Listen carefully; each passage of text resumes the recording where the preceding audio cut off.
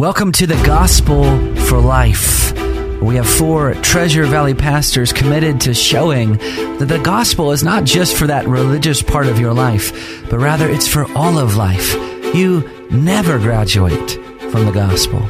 I'm Josh Bales, pastor of the Well Church, here with Russell Herman, pastor at Cloverdale United Reformed Church, Phil Moran, pastor at Christ Presbyterian Church, and Jonathan Van Hoogen, pastor at Dayspring United Reformed Church. Now, if you'd like to find out more about us or catch past broadcasts or get information about our annual conference, you can find us at reformationboise.com. All right, welcome back to the show today. Again, if you are driving, then you'll want to subscribe to our podcast later because we are in the middle of a series on 5 books that every Christian would be helped in reading. Yesterday we looked at 5 reference books that would be very good for your shelf. So today we're looking at 5 novels that would benefit every Christian. Can I go first? I know I went first yesterday. Yeah, go ahead. I'll just go with one. And this might be cheating, but Pilgrim's Progress by John Bunyan. So I know that for much of, at least the English-speaking world, Pilgrim's Progress has been the most published book outside of the Bible. Now, you'll have to get a little bit around some of the archaic language, but it's a story, and it sucks you in. Yeah, it's a wonderful allegory of the Christian life. Yep, and if you're going to buy it, I would suggest that you get, if you want the adult version, get the one with footnotes, and it's annotated so that you can understand what's being said, because there's some parts where you might not get the allegory, and so that version is especially helpful. You know, the benefit of talking about this together is that we can appreciate what other people say about this. You know, we were going to talk about children's books later, but I would piggyback on what you said about Pilgrim's Progress.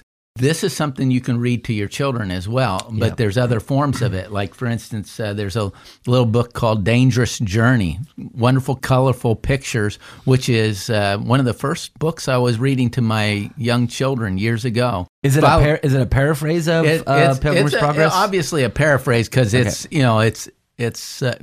just takes the story, but you're able to read it to children with a shorter attention span. Right. A little bit older. Little Pilgrim's Progress, but which is a version of Pilgrim's Progress that was written by Helen Taylor, and that that's a little more of a chapter book, you might say, and so again, what you're seeing is this book benefits every age group. Yes, whether you're an adult or a child, every age group is benefited by it. I would suggest that if you get Pilgrim's Progress, you would get the one that is edited by Lovik, Lovik.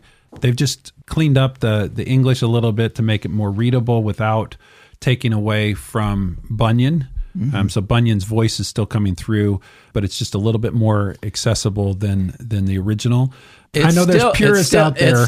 It's still listed as one of the most read books in all of the world. Mm-hmm. Yeah. So I mean, if you have to have just a particular novel or allegory in this case, that would be a good one. Yeah. We were talking about different books. When you talk about a novel, you're not necessarily talking about a Christian novel. You're just talking about a good novel with maybe a redeeming qualities to it. I had 2 that were influential in my life from early on. One of them was The Count of Monte Cristo. Read that book just because it was a great book, written by Alexander Dumas, who also wrote Man in the Iron Mask or The Three Musketeers. But it's a story about a betrayal and vengeance, and then the reality that ultimately God's justice is the best justice. If you get the final message of the story here, you realize that vengeance actually destroys the person that's trying to enact it. And Edmond Dantes is getting vengeance because on the day of his wedding, he's accused of something he doesn't do. He gets thrown into 14 years into prison, escapes from prison, So I've seen the movie. Yeah. Well, great. And I actually years ago in high school saw it. this was back in TV land when they didn't republish things over and over again. So I caught it. It was being played on a Sunday afternoon, didn't see the end of the story, and wanted the book so bad that I went out and got the book. And it's one of the greatest novels that was written. And like Jonathan, there are just books that have this beautiful redemption stories in them. The Count of Monte Cristo is one of them. Les Mis is another one that just has this great redemptive storyline. And that's a great story about law and grace. Law and grace. I mean, yeah, here's for sure. you're talking about another petty thief who goes to prison. He can't make his way after he's been released after many years. He ends up stealing from a priest who has mercy upon him, and then the priest gives him the silver candlestick. I saw that movie too. Mm-hmm. You should actually read some books because what Josh didn't tell you was he only had a couple books on his list. In novels. this category, in the novel category, I admit that it's just not my favorite genre, and that's a weakness. But when I say law and grace, in the story, here's the prisoner who's been redeemed and is doing something with his life. There's the prison guard, Javert, who can never figure out grace. He's only about the law, and even when his life is spared, he can't understand grace. Yeah. And so there's a good redemptive quality to those. I would say Count of Monte Cristo, Les Miserables, those are two great, wonderful novels. Ben-Hur would have that same redemptive quality to the storyline, just more explicitly Christian. I think the subtitle is Ben-Hur, the Story of the Christ, or something like that. Yeah, and that's a great book because Ben-Hur actually wanted to write a book against Christianity. And as he investigated Christianity, he could only write a book about the Christ. Yep. Lew Wallace. Wallace. Yeah. I said Ben-Hur. Have you seen that movie? I saw that movie too. Yeah. I was trying to keep my peace on that one. But there are stories that just help you in some ways grab some of these great biblical themes that come out in a storyline. I think Lord of the Rings is a great book series. That would be a good modern one. You've probably seen that movie too. I have, yeah. Who hasn't? I don't know if it was Tolkien or Chesterton or one of them said every good story is a gospel story, because what you do, you have these themes of it's looking bad and then there's redemption that comes in. So every good story is a gospel story. Mm-hmm. There's a reason why some of those movies you get to see on TV right away after they've been in the theater. They're there because they're bad stories. There's no redeeming quality to them. And so they can't sell it. Yeah. And to be honest, there are just things that the books have, that there are moments, there are lines, there are paragraphs that you'll read that if you're with the author are arresting. My daughter, I think, has just finished Lord of the Rings for the third time. Yeah. Well, what brings her back to this story over and over again are these great themes of a Christ figure, of redemption, of good versus evil, of hope and triumph, and so the good stories have those elements. I think Silas Marner has that redemptive character to it. Mm-hmm. That's a short one, Josh. If you're making a list, out of all of these, this is the... what are you saying? I don't know. I'm just trying to help. Yeah. George Eliot, which wasn't George, it was a female. I think in Silas Marner just catches some of our humanity. Here's a man that was a miser and was obsessed with his gold, and then finds a little girl and raises it, and the girl, in effect, saves Silas from himself. We're talking, every good story is a gospel story. As a kid, I read profusely Western paperbacks. I mean, there was something about, Max Brand's characters that, kind of, I could take a book and consume it in a day, go and get another one.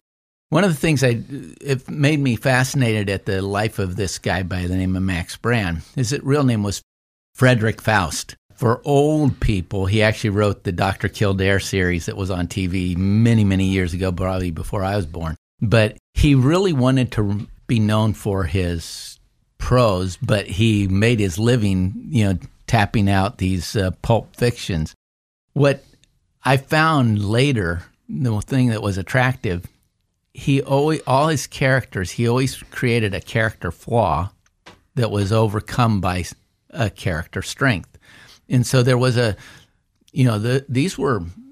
these mold you in some way. And so his character flaw, perhaps the person was a cripple with a considerable, brain power, or maybe he was just a simple, large, strong guy who was just gentle and kind. Yeah. And he basically took those things from some of the Greek literature. Yeah.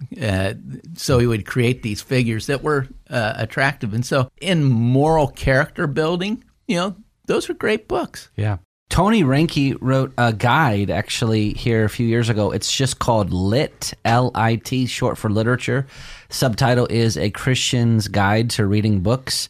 And so he makes an argument on how to read better, what to read, when to read, why you should read. So it's essentially a theology of reading, and it gives practical suggestions for how to read widely, how to read well, and how to make it worthwhile. Because he's basically says what Jonathan has said is that you can see the Christian worldview eke through great literature. So that's one book. How's that working for you, Josh? You only watch movies. I did read Stranger, which was written by a guy named Albert, I think it's Camus. Yeah. Camus. And he's an existentialist, and man, total depravity totally comes through in that novel, chillingly. And that's why Tony Reinke said to read it, so you can see it better. I actually wanted to put on my list The Plague by Albert Camus, because that so embodies the philosophy of existentialism. And not that I'm endorsing what they're endorsing, but I am endorsing reading the book in order to understand existentialism. Yep. Yeah. Well, and the Christian worldviews like that, Solzhenitsyn's Crime and Punishment really deals with depravity and. Yep. So this has got to be on the list because of 2020. 1984 by George Orwell. Super chilling account of, kind of a socialistic, communistic world. You read it and you're like, am I reading the newspaper right now in certain spots? Really good book. And I would add to that Animal Farm is a helpful book to read. Another George Orwell. Pretty short too, right? It's very short, very accessible. You can read it in just a couple hours. If we're just throwing out random books at the end here, I would say To Kill a Mockingbird was influential for me with understanding just race relations. Good. Understanding Outsiders, S.E. Hinton, I thought was helpful for just understanding group dynamics. And I would actually throw in, I just drew a blank. I'm not throwing anything else in. Yeah, there you go. That's what happens when you read novels. Yep. You've been listening to The Gospel for Life, and we hope to see you next time.